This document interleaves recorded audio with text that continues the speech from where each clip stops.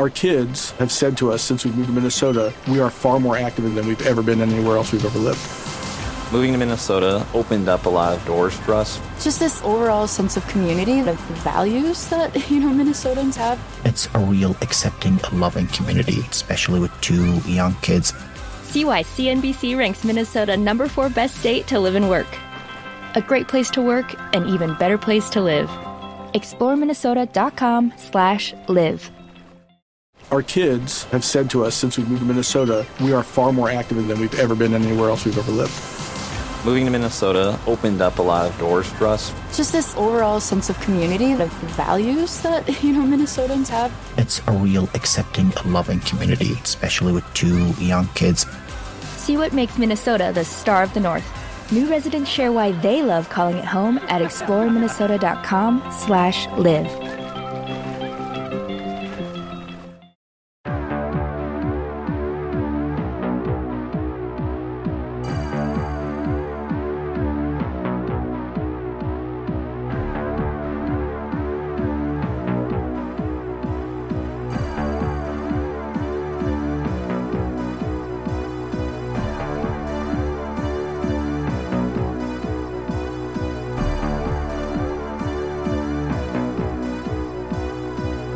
Welcome to Crawl Space. I'm Tim here today with Lance. Lance, how are you today?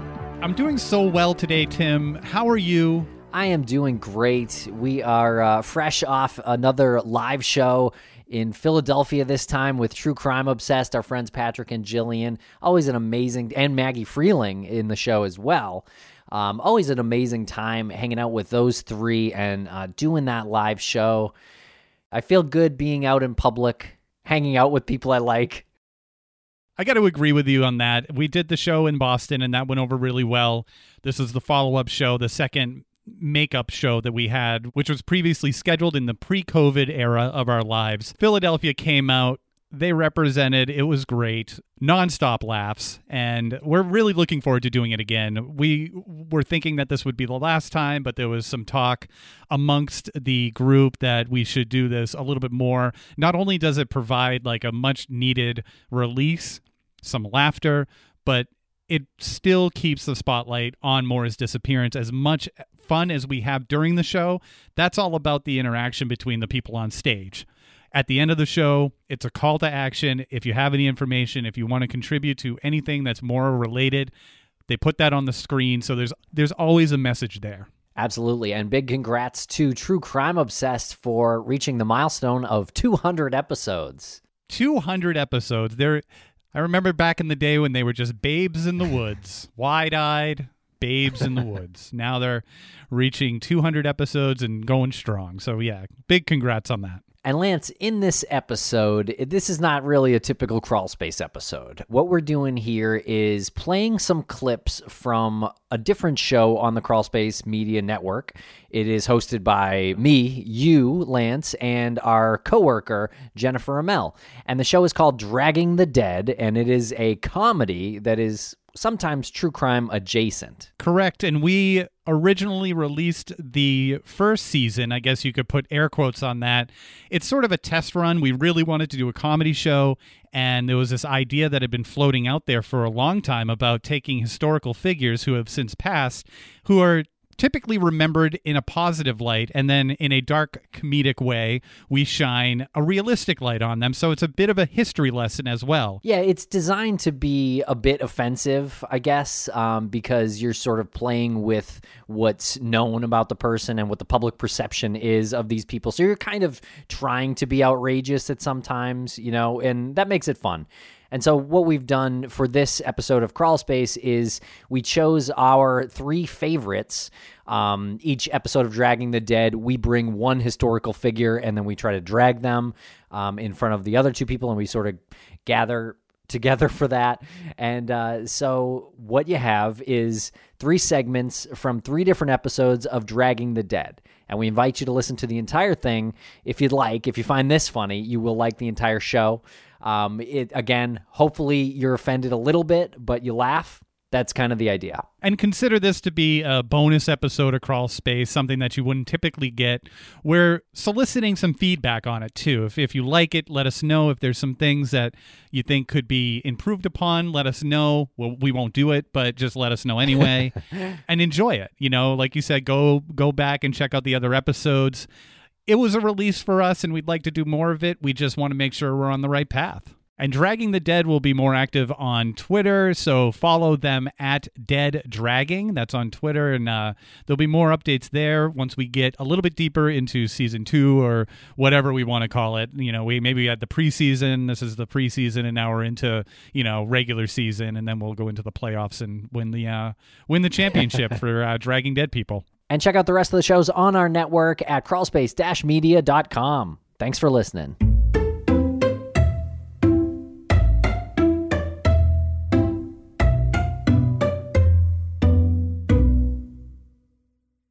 Welcome back to Dragging the Dead, the only show that aims to speak ill of the dead. I am Tim, back here with Lance and Jen. What's up, legends? What is going on? It's been too long. It's been far too long since we have reconvened to drag dead people. What is that accent, Lance? I don't know. It's Friday. I'm feeling loose. To reconvene. I feel like I'm in Dark Shadows. But for now, we're dragging dead people, and in this show, we each brought a person with us, and the others don't know who they are, and so it's going to be a surprise, and we're gonna rebut whoever is trying to drag some poor dead person. Did you say butt? He said butt. It's a full rebuttal. Full rebuttal. So we're left to our own devices. For example, Jen will bring somebody to the table, Tim will bring somebody to the table, and the respective people will have to just rely on their own knowledge of said person or Bing right here on the spot in real time. Sometimes a painful process. It sure is. All right, so who's up first? Jennifer, let's hear it. Who you got? My person was a silver screen star in the 1930s, a documentarian in the 1940s, and then an underwater filmmaker in the early 2000s. Jacques Cousteau. Incorrect. James Cameron. Incorrect. Grace Kelly. No.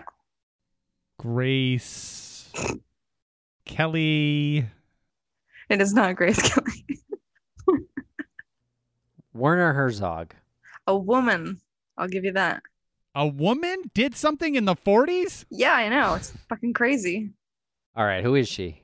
It is none other than the horrible Leni Riefenstahl. It's on the tip of my tongue. Oh, the German film director. Yeah. Helene, Bertha, Amelie, Leni Riefenstahl. I'm so glad that you had her full name memorized. I too would change that mouthful. Brilliant artist. I mean, you kind of buried the lead here with that. She did revolutionize documentary filmmaking. I will give her that. But she is one of Hitler's favored. You may not recognize her name, but she was the filmmaker behind the legendary propaganda film Triumph of the Will. I'm still trying to find her online. How do you spell this? Leni? Never heard of it. That one must have been a stinker, a real clunker at the box office. So most footage that you've seen of Hitler and the Nazi Party came from Triumph of the Will. Any shots you see of Hitler in his car, driving around Nuremberg, people cheering him on, shots of him below, waving to the crowd, flags, Nazi flags flying, people marching in formation, all Leni Riefenstahl. You say Nazi propagandist, and I say historian. I say keeper of the records. I say without her, we wouldn't know how bad things were. Good point. And we don't know what side she was on, truly. Uh-huh. She could have been playing the long con. Just gonna choose my virtual background here. Jen, I'm sorry. I think we should skip this segment. Oops. There she is standing right next to Hitler. I think that's a deep fake. I mean, I stand next to a lot of people I don't like. So Leni Riefenstahl got her start in movie making as an Alpine film star. She was actually like a kind of the first action star. She did all of her own stunts and like climbed mountains and stuff. And then she made a film called Das Blaulicht, where she played some kind of like fairy in a mountain where everybody hated Leni and they like chased her up a mountain and she was like the guardian of some kind of magic stone or whatever. Mm-hmm. And that, of course, everyone knows that translates to The Blue Light. It's a classic. Classic. You've seen it. Oh my God, so many times. I have the poster. We're having a viewing party. So after World War II, Leni Riefenstahl was obviously lambasted for her, I guess, being what they call a fellow traveler and for her work propagating the Nazi message of hatred. So she said she was disgusted that her footage was used in Triumph of the Will as propaganda, but I don't know that you didn't know was propaganda if you are using imagery in this way. You're either a genius or you're not. Yeah, I get what you're saying there, that, hey, she was smart enough to do these things, very talented, very driven and artistic, and it would be kind of tough for her to produce these propaganda style pieces without realizing the propaganda behind it. You know, what maybe she really did want to preserve history. Perhaps, but I'll draw your attention to another incident. Okay. So this has been a running theme throughout Leni's life. She's like claims that she didn't know about the Holocaust, which is a claim of a lot of German citizens and a lot of like high-ranking officials within the Nazi party, that they didn't know that they were actually killing Jews. Like, who did know that they were killing Jews and other people in Germany?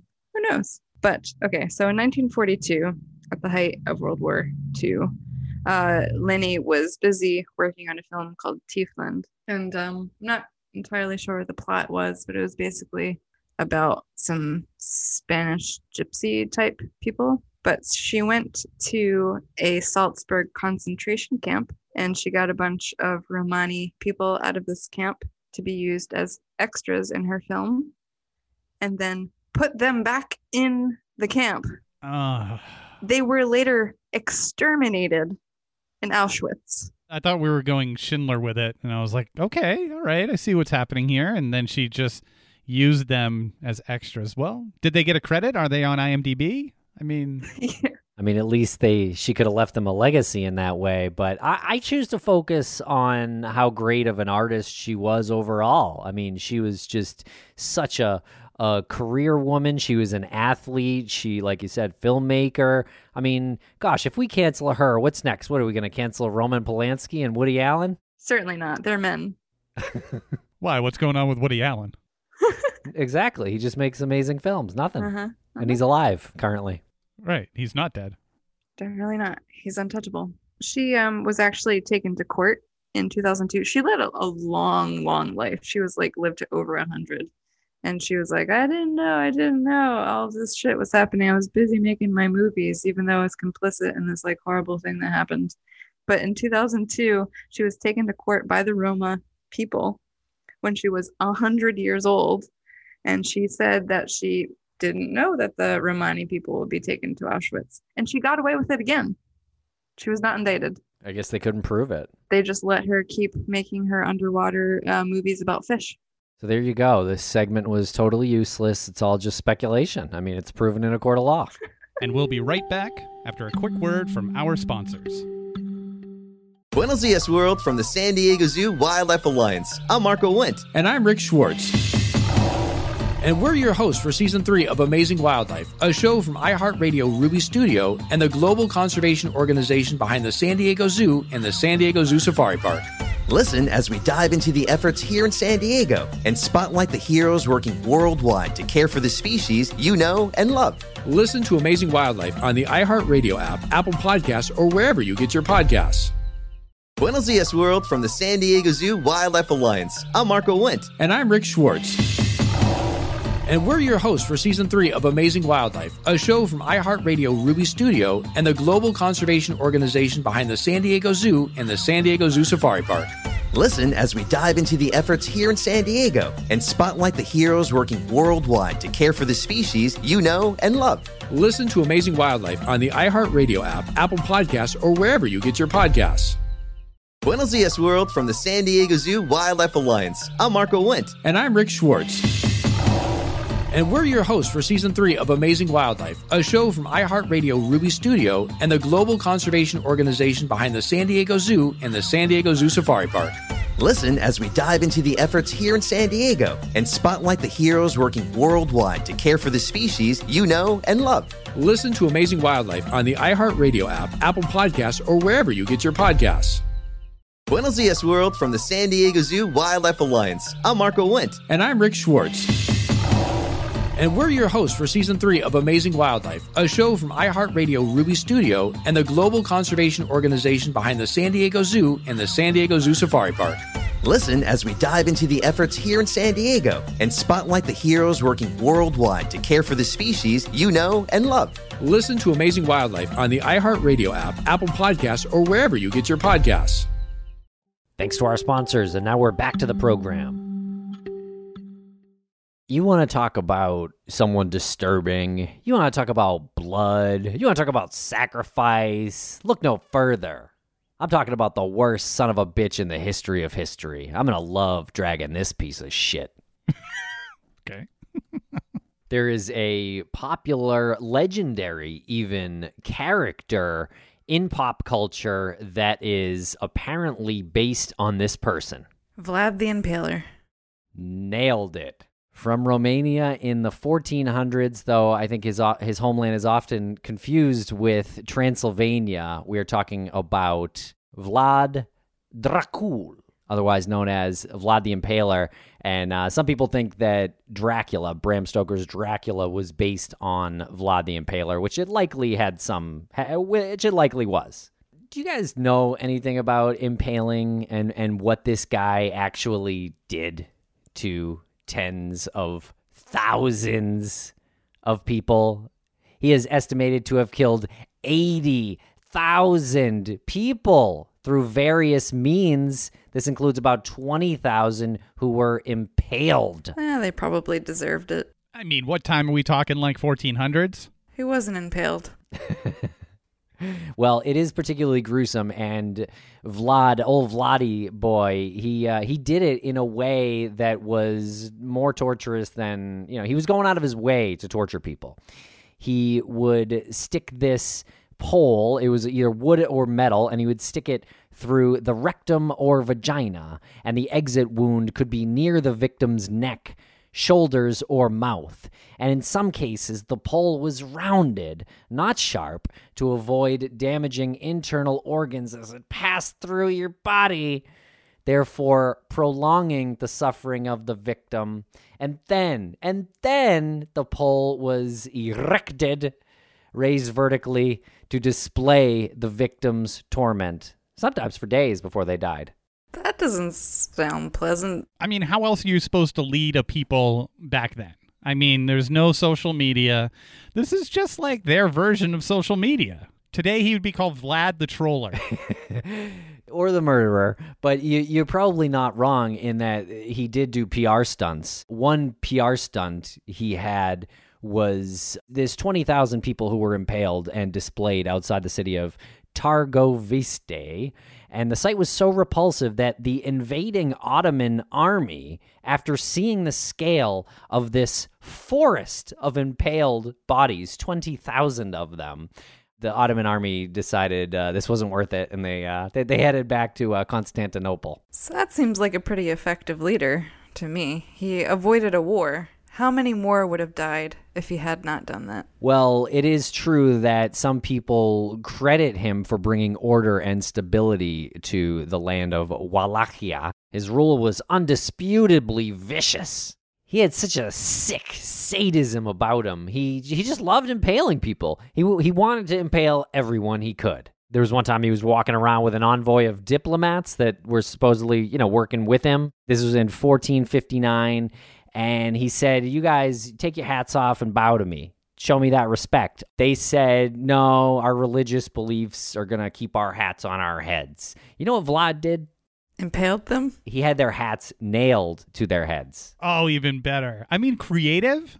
He didn't seem too creative, though, because he was impaling all these people. It's like, why choose that method?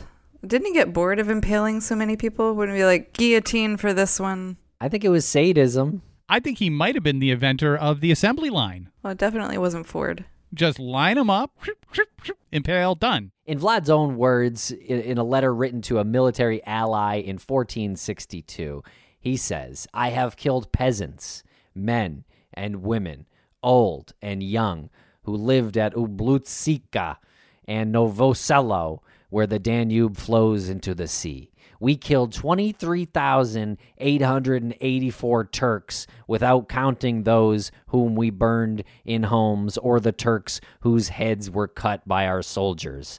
Thus, Your Highness, you know that I have broken the peace. Jesus. Two sides to every story here. He's just rubbing it in. He's like, yeah, I think I declared war. Well, I mean, you got to give him points for being cheeky. And you know what? Everyone needs a good sense of humor when you're in the middle of all of this. What is it? It's going to be death and destruction all the time. He's like, yeah, I'm pretty sure they're dead. Wink, wink. I think this was all like an elaborate defensive strategy, because if he didn't impale others, they would impale him and his people. What about the servant who was serving him dinner on a box that was full of one of his enemies who was left in there to starve and dehydrate to death? Vlad was eating dinner. He was to be served among this forest of impaled bodies, and his servant sneezed, guys. He sneezed. You know what happened to that guy? Impaled. Yeah, bingo.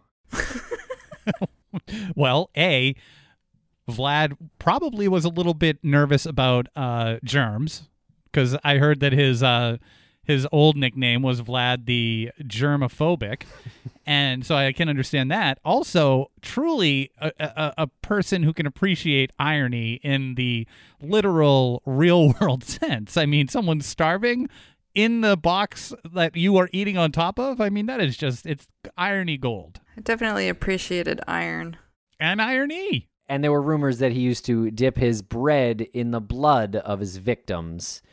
It is unconfirmed whether that's true or not, but based on the level of sadism that we've got that's confirmed to this point, I'm going to just go ahead and say that's probably true. Maybe it's very tasty. I'm actually wondering why he just didn't drink the blood straight out. Why is he even like using the bread to dilute it? He's like the Virgin Queen who used to like kill maidens and drink their blood. Oh, Elizabeth Bathory. Yeah, in order to like stay young or whatever. Maybe it was just, nice regimen to keep him looking fresh. Well, thank goodness he was eventually killed. Was he impaled? After ruling for about 20 years, he was not. But he was killed in 1477 in battle, January 10th. And he was quoted as saying, "Death is but a door, time is but a window, I'll be back." Oh, shit. Just kidding, that's Vigo from Ghostbusters 2. Sounds like something he would say. I mean, but he kind of was. He did come back, like, in myth and in popular culture. I mean, we haven't even tackled the fact that we would never have Bram Stoker's Dracula, a masterpiece in the English canon. We would never have that story if not for Vlad the Impaler. I agree, and I don't think there could even be a fictional version of this story that compares to the real-life horror that Vlad the Impaler inflicted on that region. Yeah, this guy seems way worse than Dracula ever was. He was, like, kind of sexy. This guy, yeah, he's after your blood. True hero, someone who didn't mince words. Actually, words were probably the only thing he didn't mince. Everything else was pretty minced. But yeah, if I was alive back then and I had him leading me, sign me up. Sign me up for battle. I'm going in. I'm grabbing my stake, and I'm going in. I'm heading in with my spear, and we're gonna do some impaling. All right. Well, I already put the picture of my guy behind me because you probably don't know who he is. Looks old. He does look old. He is the reason you all are sheeple. This is the man who is basically the father of sheeple. When you become a parent for the first time, how many vaccines do you give your child? All of them. 14 is recommended for your children. How many do you think this animal behind me has developed? 16. 0? 8. 8 of the 14 vaccines. Okay, what's the problem here? I mean, These keep us safe. This is a scientist that most people don't know of. He's the father of the modern day vaccine. Any guesses here? Mr. Vaccine. Dr. Vaccine. Maurice Hilleman. Maurice Hilleman. That is exactly right. This is the father of the sheeple. This is the man who is responsible for so many things in this world. I don't want to be told when I'm going to get a vaccine. I don't want to be told how to go about my life. This man ripped away your personal freedoms. A true maniac. Okay, I think I see where you're going with this one. I think you've picked a really difficult one for like this current era, Lance, to attack a vaccine developer. Let's really unpack this. Let's get into this, Lance. You can say that this man single-handedly saved millions and millions of lives simply because he developed over 40 vaccines. Or you could say that this man contributed to the invention of Pornhub. What? I'm going to put this out there. This man, by determining that chlamydia was a bacterium and not a virus, as previously thought, and could now be treated with antibiotics, he thus, in turn, encouraged the gross sexual proclivity that is directly responsible for Pornhub. What are you talking about? How is this related to porn? A little bit of stretch there. How is it not related to porn? Now people just want to go and fornicate. Yeah. That's why people want to have sex. Without consequence, because now they know if they get chlamydia, hey, I'll just take an antibiotic. Done. Okay. Lance, you are against vaccines? I am against anything that infringes on my personal freedom. Okay, so that would be masks too? If Maurice Hilleman told me to wear a mask, I would tell him where to put that mask. On his face. It would be the opposite of his face, Jen. Okay, well, this is a very timely one. I see how you really put the ball in our court on this one. Well, at least some percentage of this country will be behind you. I don't see how this is even a contest. I felt bad bringing him to the table. He's such a vile individual. Okay, let's talk about Hilleman, Mr.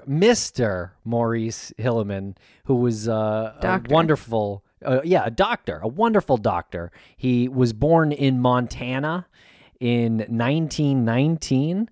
Yeah, the core, the breadbasket of this country.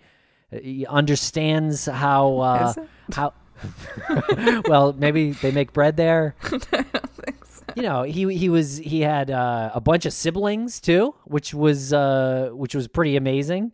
He was very, very influential on them, and they were on him, I'm sure. Yeah, well, he came from a severely broken home. His mother and father were divorced. He had a stepfather, and that stepfather was the person who really encouraged him on this reckless journey. This reckless scientific journey, this God-ignoring journey of his to go ahead and predict pandemics. Don't tell me that his prediction of the influenza pandemic in 1957 that came from Hong Kong was anything that benefited us. It really just put the entire country in this state of frenzy, this panic. If anything, he should have downplayed it. Because we know how that worked this time around. Well, you know what? Maybe a little herd immunity is what everyone needs. Exactly. That's why you have vaccines. Herd immunity. And I don't want to hear stories about how he was the first person to discover that viruses can actually go through a change, this antigen change. I don't want to hear about this because it's completely irrelevant. The energy that he could have been putting into something like, I don't know, teaching his children how to go to church, or maybe sitting down and watching a Walt Disney film. You know, really just becoming the American dream. Instead, this guy's a disruptor and really needed to be silenced. He actually developed more than 40 vaccines for human and animal health. He was a lover of animals. Well, even your boy Ronald Reagan loved him. He presented him with the National Medal of Science, the nation's highest scientific honor back when the leaders of this country actually believed in science. That's because all of those people on the left, all of those leftists were pressuring Reagan to recognize somebody, so they took someone who was completely discredited and gave him a medal. Wow. Hillerman was also a very profane man, and I don't mean that he was profane in what he did. I mean he used a lot of profanity. And as you know, I am extremely, extremely offended by that. It is an affront to God. You've become very religious today, Lance. Well, Bobby Gallo, of course, Robert Gallo, co-discoverer of HIV, the virus that causes AIDS, of course, he one time said, and I quote, "If I had to name a person who has done more for the benefit of human health with less recognition than anyone else, it would be Dr." I added the doctor. It would be Maurice Hillerman. Maurice should be recognized as the most successful vaccinologist in history. End quote. Basically saying STFU, Lance. Well, you guys can have your way with this, but you know what? I'm not one of the sheeple. I'm not one of the people who will just go and fall in line and get that needle in my arm. Who knows what's in there? I mean, he basically was inventing a way to trace you, to track you, your every step. He basically invented Facebook. Well, I only hope everyone listening understands how crazy you sound right now. Yeah. When you first said sheeple, I thought you were talking about the scientist who cloned Dolly the sheep. That would have been a good one. This guy, however, is beyond reproach. Oh, stop it with that. He was a tyrant in his labs. He would demand that the people who worked under him live up to some irrational expectation. He would fire people, Jen. You guys fire me every day. And today, Jen, is no exception. Pack your stuff.